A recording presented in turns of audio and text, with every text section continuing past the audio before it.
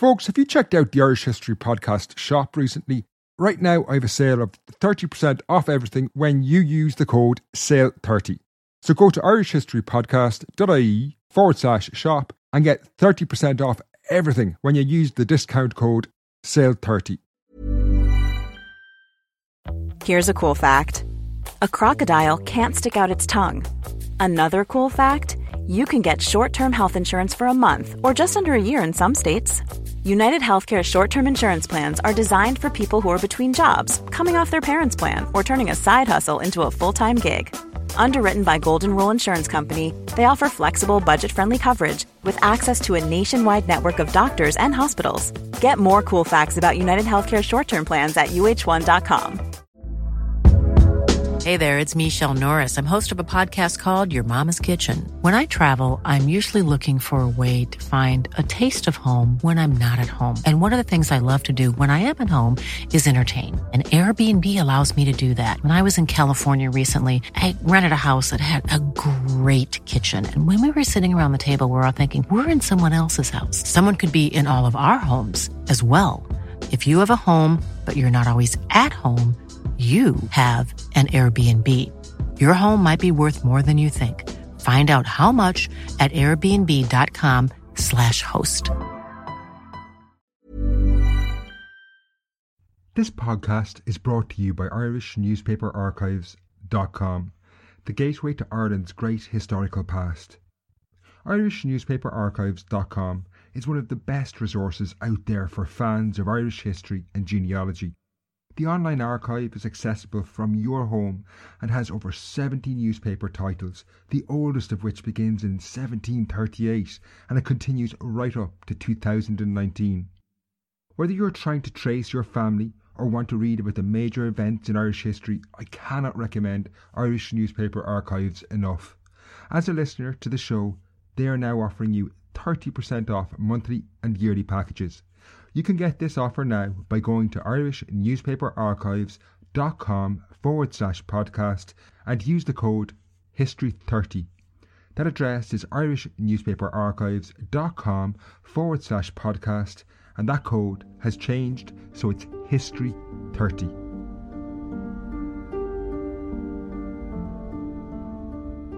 Hello and welcome to the Irish History Podcast.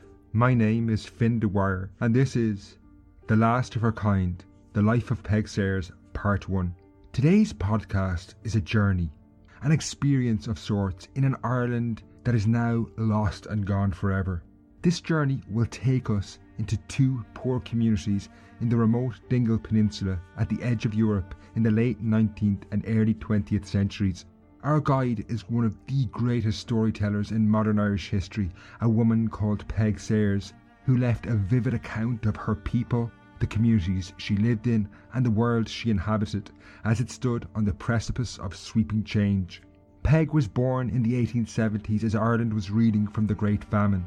She lived through World War I, the War of Independence and the huge change the 20th century brought to Ireland.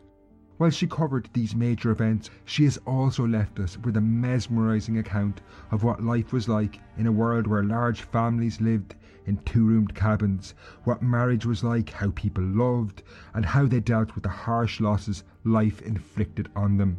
This is lots of the detail you just won't get in history books. Over her life, Peig Sayers lived in two distinct communities, in Dunquin and then the Blasket Islands.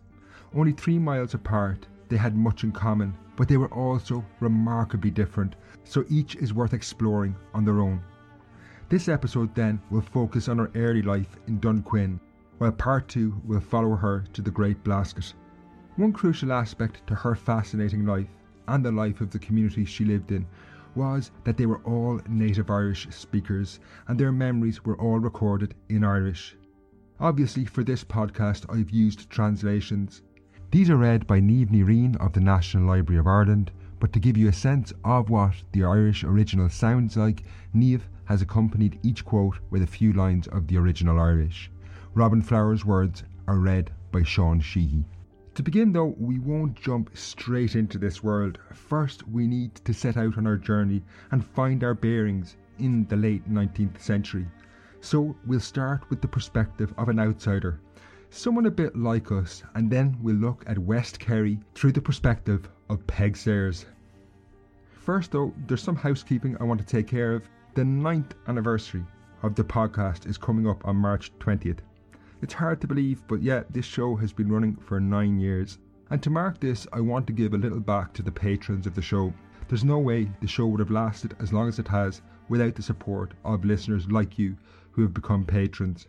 So I am launching an exclusive patrons book service where I'll be giving the patrons copies of some of the books I use in research that I no longer need.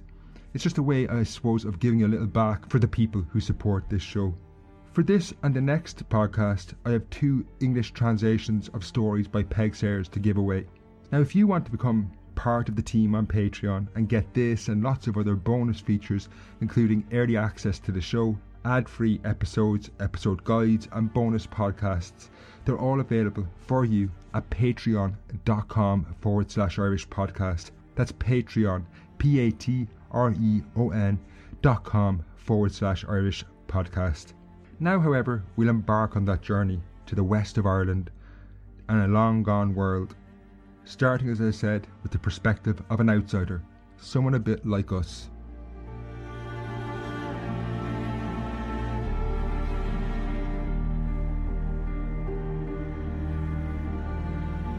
When Barbara Flower told acquaintances of her father's dying wish, it surely raised an eyebrow in some quarters. Her father, Robin, had been very much part of the British establishment. Born in Yorkshire, he had been educated in a private school in Leeds.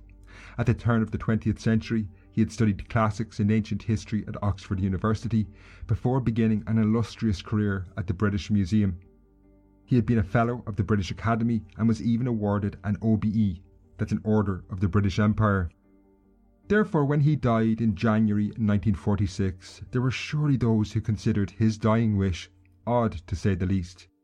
While he was cremated at Golders Green Crematorium in London 3 days after his death, he had stipulated that his ashes were to be taken to a far-flung corner of Ireland and scattered on the Great Blasket, a stunning but often bleak and isolated island in the Atlantic Ocean off the coast of Kerry.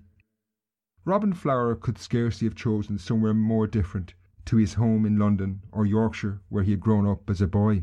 Nevertheless, 9 months later, in September 1946, his daughter Barbara set out on what must have been an emotional journey to fulfil her father's dying wish. First she travelled to Dublin, then southwest across Ireland to County Kerry before reaching the town of Tralee. From Tralee she began a 40-mile trip down the Dingle Peninsula, which took her to the remote village of Dunquin in West Kerry, where the final leg of the journey began with a 3-mile boat trip out into the Atlantic Ocean, before she finally reached the place where her father wanted his ashes scattered, the Great Blasket Island. The journey from Dublin to the Great Blasket, even in the 1940s, was one that took her not just through changing landscapes in Ireland, but also the people and life itself were noticeably different. As she moved west down the Dingle Peninsula, even the language changed, with increasing numbers of people speaking Irish. Indeed, few articulated this dramatic change in life better than her own late father. In 1944, Robin Flower had published a book called The Western Island, or The Great Blasket, where he captured what this journey through Dingle to the village of Dunquin was like. It gives us some sense of what it must have been like for outsiders in the early 20th century. You forget London, Dublin, and all the cities of the earth, and with Gaelic faces and Gaelic voices about, you stand in the gateway of an older and simpler world. The train draws slowly out of the tiny station and idles along between the mountains and the sea to the junction for Castle Gregory. There it spills the tithe of its passengers and faces for the hills. Gradually past unfolding valleys, over bridges that span the tumbling mountain streams, along the steep sides of heather hills, it makes the ascent of the pass. Dingle Bay comes into sight, and at last the train, with its dwindled company, drags into Dingle Station, and taking a car you jolt along the dirty street that runs from the quay front over the bridge and way into the open country. A little further along the road, the other view breaks on you. The sea and the island and the far Atlantic horizon. Below is Dunquin, whitewashed houses here and there, and a pattern of field along the hillside. Then the cliff breaks to the sea, and 3 miles out lies the island. This is the ultimate shore of the old world, the islands of the westmost of all uninhabited lands of Europe, and until the time of Columbus there was nothing beyond but the waste seas. However, by the time Barbara Flower brought her father's ashes there in the 1940s, this old world, as he called it, was changing. For example, belief in superstitions, just one expression of this very different society, was already massively in decline. When talking of the belief in fairies, Robin Flower himself had said, "They will be gone in a few short years. The young people no longer believe in them." While it surprised some that this was where a man like Robin Flower would want his ashes scattered, there was really nowhere more appropriate. In many ways, our understanding of this part of the world, West Kerry and the Blasket Islands, is Robin Flower's greatest legacy. During his many visits, he recorded vast amounts of the island's folklore and the unique way of life there, but he also did something far, far more important. He encouraged the islanders to write and tell their own accounts of life, instilling a confidence that their lives and their everyday experiences were important. It was this that today gives us an unparalleled insight into how this rural community, not just on the Great Blasket, but also the nearby community around Dunquin, survived in what were very difficult circumstances. With Flower's encouragement, 3 extraordinary figures emerged who recorded the unique society that existed there. These were Maurice O'Sulliwine, Tomás O'Crihan, and the most famous of all, Mairead, or as she was known, Peg Sayers. Peg was, as Robin Flower recalled, a natural orator with so keen a sense of the turn of phrase and the lifting rhythm appropriate to Irish that her words could be written down as they leave her lips, and they would have the effect of literature, with no savour of the artificiality of composition. With the support and encouragement of Robin Flower, and even more importantly, a Dublin school teacher, Moira Ní Ceannaide, she put these skills as a storyteller and an orator to great use, revealing what life in this part of the world was like.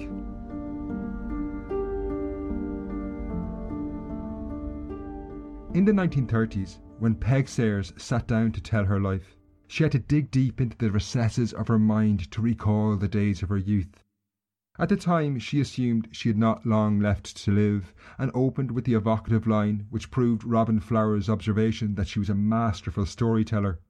Shanavan is Samisha Anish go bhfuil cos leithí uig is an cos eile ar a brúch. I am an old woman now with one foot in the grave and the other at its edge. In spite of, or perhaps because of this feeling that she had little time left on earth, she recounted her life in the most vivid detail, beginning with her childhood in West Kerry in the later 19th century, which was radically different to Ireland in the 1930s and almost unfathomable to us today. Born in 1873, the Great Hunger loomed large over her childhood.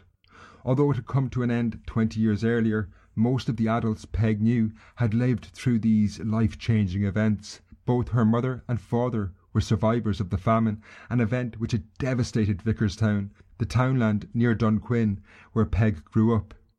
In 1841, the population had been 82 people, but in 10 short years this community had nigh on been destroyed, with only 33 people remaining in the area as the famine came to an end in 1851. These terrible days were collectively referred to as An Drochail, which means bad life or bad times.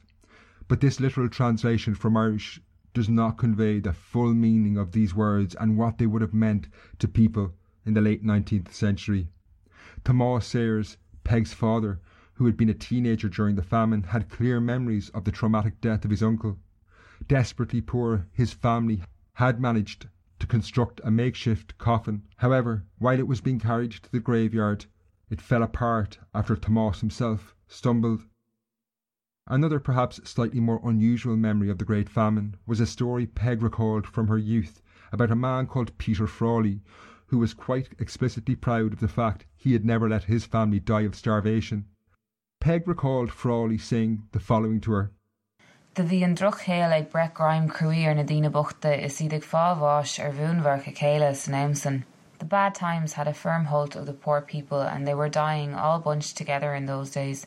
But praise be to God the Father, I let none of mine die for the want of a bite. I was strong and able in those days, and it was easy to catch up with me when I loot on board. Frawley's reference to loot is him talking about piracy, a common enough phenomenon in coastal communities during the famine. While Peg could capture the impact of a major event like the Great Famine with great personal accounts like this, she revealed something far more unique. In her autobiography, she offered insights into internal family life in a poor household in the late 19th century, which I found really intriguing. This is something few historical sources would ever even have access to, let alone take an interest in. But as I say, it's really fascinating stuff.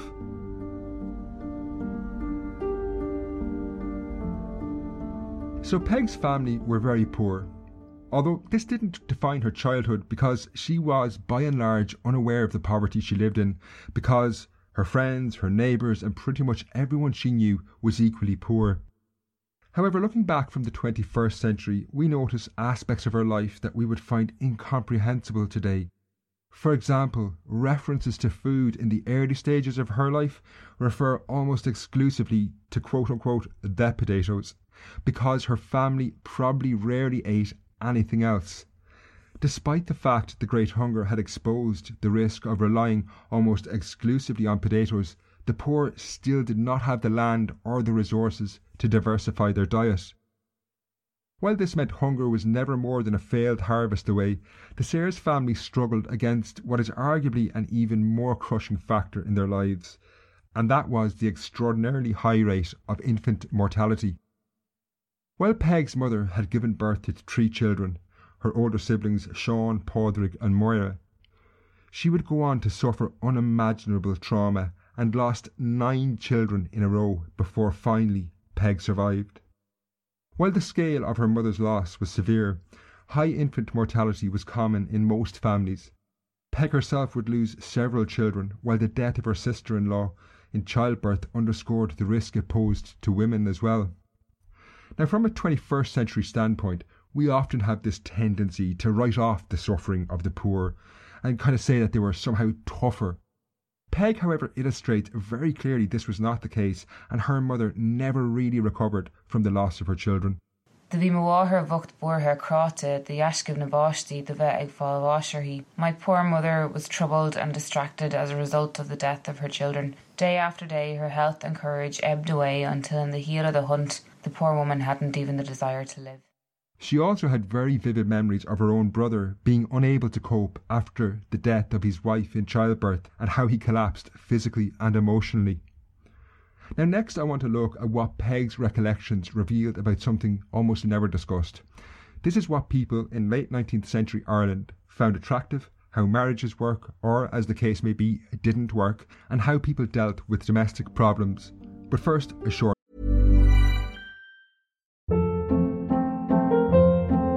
Hold up. What was that? Boring. No flavor. That was as bad as those leftovers you ate all week. Keke Palmer here, and it's time to say hello to something fresh and guilt-free. HelloFresh. Jazz up dinner with pecan-crusted chicken or garlic butter shrimp scampi. Now that's music to my mouth. HelloFresh. Let's get this dinner party started. Discover all the delicious possibilities at HelloFresh.com. Hey there, it's Michelle Norris. I'm host of a podcast called Your Mama's Kitchen. When I travel, I'm usually looking for a way to find a taste of home when I'm not at home. And one of the things I love to do when I am at home is entertain. And Airbnb allows me to do that. When I was in California recently, I rented a house that had a great kitchen. And when we were sitting around the table, we were all thinking, we're in someone else's house. Someone could be in all of our homes as well. If you have a home, but you're not always at home, you have an Airbnb. Your home might be worth more than you think. Find out how much at airbnb.com/host. This episode is sponsored by BetterHelp.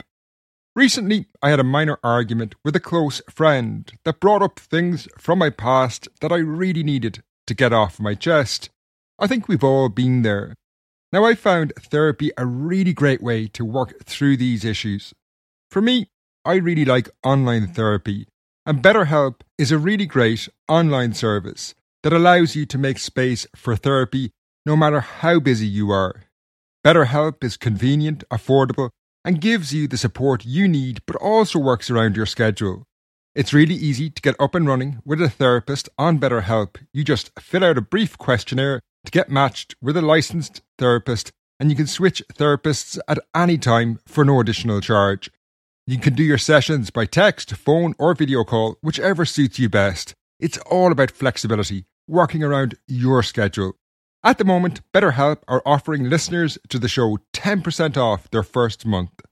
Get it off your chest with BetterHelp. Visit betterhelp.com/Irish history today to get 10% off your first month. That's BetterHelp, HELP.com/Irish history. Break.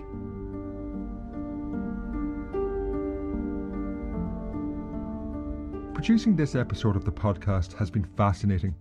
While I read as much of Peg Sayers' works as I could, I also wanted to get a feel for the time and place she lived in, and one of the best resources I had was my subscription to Irish Newspaper Archives.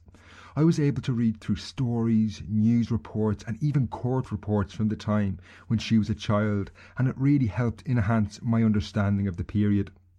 I'm delighted to have them as a sponsor because I know that you'll enjoy and love using the archive when you take out a subscription.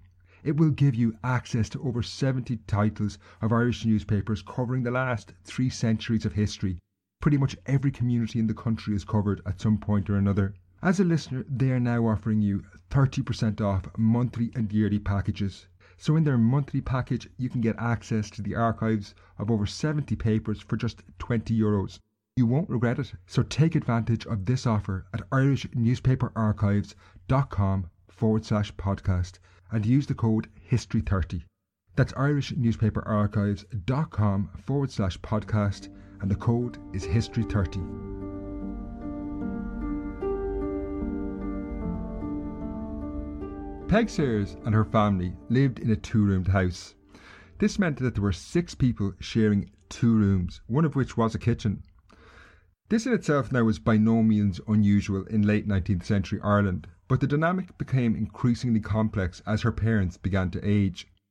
In a time where there was no social welfare, parents were dependent on their children to provide for them when they could no longer work. This created a natural tension in a house as power then transferred from one generation to the next. This could be complicated even further when the children began to marry. So this account will make little sense without looking first at the gender division of work in the Irish economy at the time. Domestic work was seen as exclusively women's work, and the adult woman in any house was expected to carry out all domestic chores from cooking to cleaning, along with some farm work as well, it should be said. Given Peg's mother was poorly after the loss of her children, these duties fell to her older sister Moira when Peg was a child. However, when Moira began to think about marriage, this presented a problem because once she married, there would be no woman of the house able to do this work because, as was customary, she would move into her husband's house. Therefore, this actually led to Peg's older brother Sean marrying so his wife could take the place of woman of the house. So when Peg was only 7, her brother Sean married a woman called Corth Boland, who moved into the Sayers household, which in turn allowed her sister Moira to marry. Now this strange version of what sounds like a musical chairs almost comes across as an extremely loveless approach to marriage from the standpoint of the 21st century, but Peg's insights make it clear that attraction was inextricably linked to wider society and the ability to provide for one's family. This is hinted at in what people found attractive or thought were positive attributes at the time. When talking of her father, she described him as a broad-shouldered and strong man. Her brother Sean, who Peg idolised, was also described as strong. Physical strength in this world, where the poor did physical work to provide for their families, was obviously really important.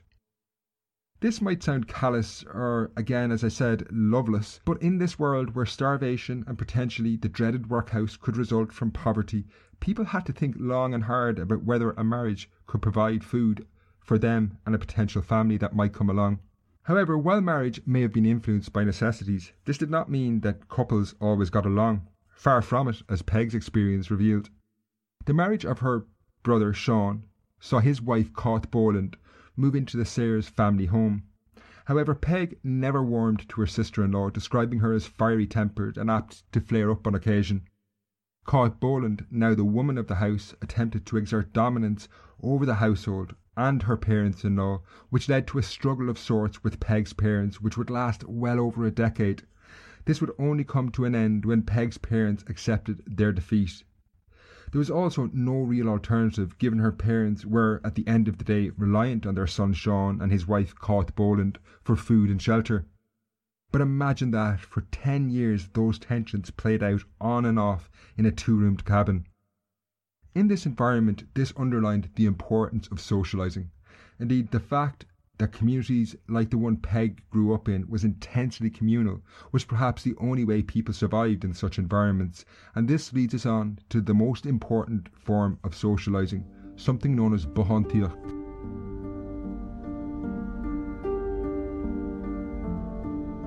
While there were numerous pastimes, unquestionably the most important pastime in rural Ireland in the late 19th century was something known as buhantíocht. This comes from the Irish for cabin, buhan, and is a practice that saw people gather in each other's homes to entertain each other by telling stories. Now, for communities with a good storyteller, the chance to hear them, I suppose, was in many ways like the latest Netflix release is for us. While this might come across as a pretty harmless or innocent form of entertainment, conjuring up images of harmonious communities sitting around a fireside, these stories often had a much deeper meaning and were very important for these communities. They were educational. They were how the collective community shared important information, their history, and for want of a better word, their moral code. These stories could glorify certain types of violence and illegality, but these stories were very important to frame it in, as I've said, a moral code. You see, to understand this, it's worth bearing in mind that communities like the one in Vickerstown, where Peg grew up, could not trust the authorities to inculcate their young with what was right and wrong. This was because people, like the Sayers family, had a very complex relationship with law and order. During Peg's childhood years, Ireland was in the grip of something known as the Land War. This saw tenants, like the Sayers family, engage in a prolonged conflict with their landlords, who were supported by the police, the army, the courts and the authorities. Beginning in 1879, the first 3 years of the Land War were incredibly bitter, with dozens being killed across the country, many of these in Kerry. For Peg and communities like hers, therefore, a righteous person who followed the moral codes of their community was not necessarily the same thing as a person who lived by the letter of the law. Often they had to stand up to the authorities to stop their friends and family being evicted, so community heroes often broke what they would consider unjust laws. The stories they told to entertain each other at night were often shaped by these historical events. For example, Peg herself told the story about a major celebration she witnessed in Dingle in honour of a woman called Brideen, who had just been released from jail after a 6-month sentence for hard labour. Brideen had known who had stolen a horse from the police barracks in Dingle, but refused to tell the police. Peg makes it very clear she was supportive of Brideen and other acts of resistance, many of which had undertones of violence, something that flies in the face of the portrayal of Peg as a conservative old woman, which you'll often find. Incidentally, this story of Brideen was not made up. I was able to find the incident in the Irish newspaper archives. The horse would later turn up dead on a beach near Dingle. This was just one, though, of numerous incidents like this which Peg recalled that saw the poor defend themselves against the police and the authorities. For children who would hear these stories, it helped to educate them about the complexities of the world they faced and how to navigate the rights and wrongs where justice and the law were not the same thing. While Peg's community could mobilise maybe against a landlord, it was constantly, though, being undermined by a more silent attacker, and this was the effects of poverty. Even though Peg was largely unaware of it as a child, it was one of the defining features in her life.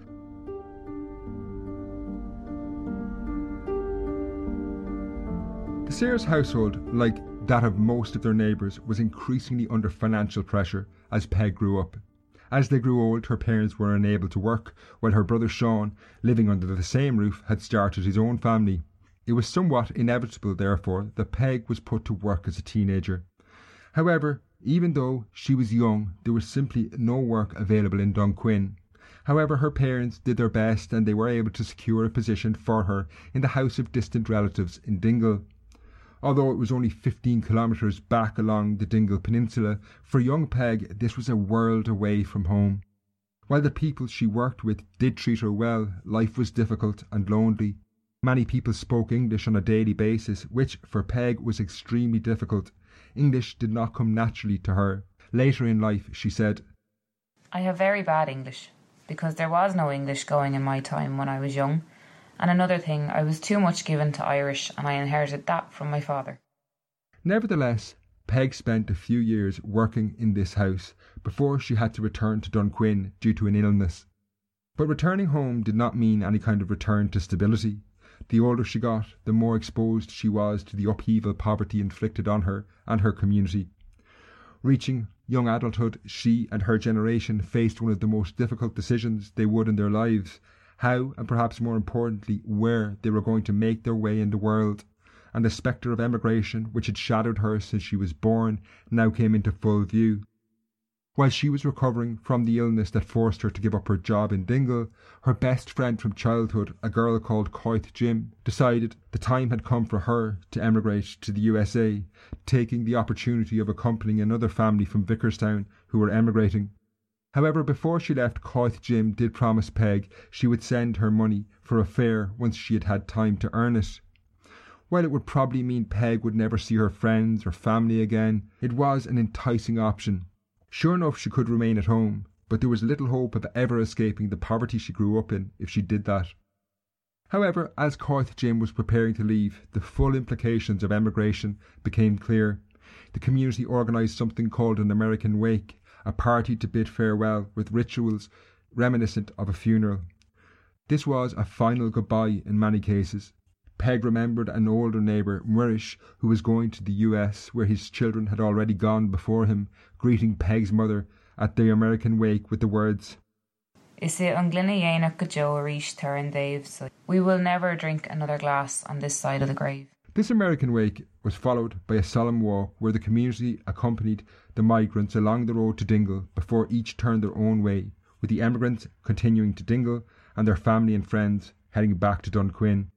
Understanding what this must have been like is very, very difficult. When they turned their backs for the last time, both groups did so in the knowledge that they would never see each other again. For parents in the group returning to Dunquin, they were only too well aware that their younger children would one day grow up, and some of them, at least, would cross the Atlantic as well. On the day Coith Jim left, Peg actually continued with her and the other migrants on the road to Dingle, even though the rest of the community had turned back. Having recovered her health, she was hoping to secure another position in a house in Dingle, because while Coith Jim was planning to send her money for a ticket to the USA, this would take years. So Peg had to say a painful goodbye to her best friend, softened in the belief she would see her in the coming years when she eventually emigrated to the USA.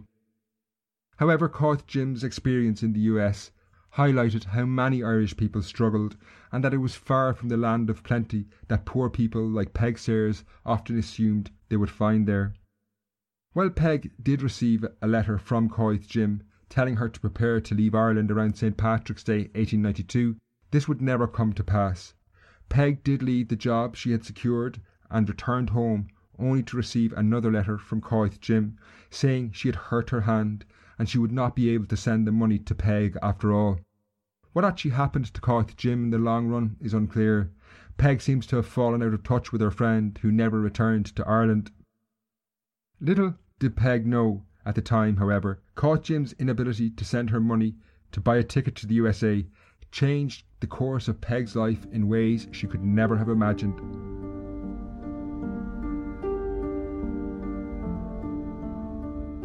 While Peg was ultimately unable to emigrate as she had wanted to, she had given up the second job she had acquired on the assumption she would be leaving Ireland very shortly. This, however, in itself was actually a positive development. The job was that of a servant in the house of a farmer, where the work was not only difficult, but she was never fed properly and was often hungry. Over the course of 18 months, she never returned home once, even though it was less than a day's walk away. Now, TV shows like Downton Abbey, as I've said on the show before, have distorted the reality of life in domestic service. Not everyone worked in lavish houses, and they nearly all faced very difficult working conditions. While Peg was desperately disappointed not to emigrate, events quickly took her life in a very different direction. Only a few weeks after she found out Coach Jim would not be sending her money, her older brother Sean arrived home one evening to inform Peg he had arranged a marriage match for her to a man called Pat Flint O'Goheen. Like most things in life, the poverty of the Sayers family had shaped this. They couldn't afford a dowry for Peg, so this limited the pool of potential husbands. In this case, Pat Flint O'Goheen was from the Great Blasket Island, an equally poor community, so he was happy to marry Peg without a dowry. Events moved extraordinarily rapidly once her brother Sean set the match up. 3 days later, her potential husband, often referred to just as Flint, arrived at the Sayers' house with 2 other men from the island. Peg herself had very little conversation with Flint on this occasion, but interestingly, her father did give her the choice whether she would marry him or not, when he asked her the blunt words, "Will you go to the island?" Peg was very direct about the choices facing her and what influenced her decision. If she didn't marry, she would have to go back working in houses, something she disliked, while if she married the islander, she would have her own household and home. There was no talk of physical attraction at this stage. That would come later. To us today, this seems like a very bleak view of the world, but as we've already seen, attractiveness in the 19th century was shaped by very different concerns, largely as to whether a husband could provide for someone or not. In this case, Pat Flint O'Goheen could provide for her. The match was made, and a few days later the couple were married, scarcely having had a single conversation. This decision was the act that shaped the rest of Peg Sayers' life. Whether she and her husband liked each other or even got on was inconsequential now. Divorce and separation for Catholics was unimaginable. Within a few days of her marriage, Peg Sayers moved from Dunquin to an even more remote community, one that, while only 3 kilometres away, was radically different to the one she had grown up in. In the next podcast, we'll follow the life of Peg Sayers to the Great Blasket Island, where she offered insights into a culture and a way of life that is now lost and gone forever. Until next time, Slán.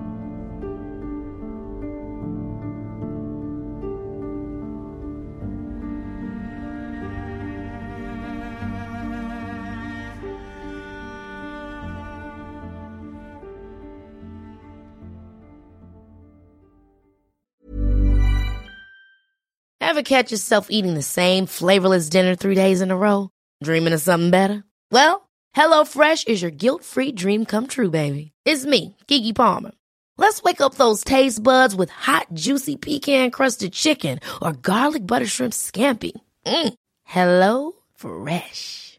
Stop dreaming of all the delicious possibilities and dig in at HelloFresh.com. Let's get this dinner party started.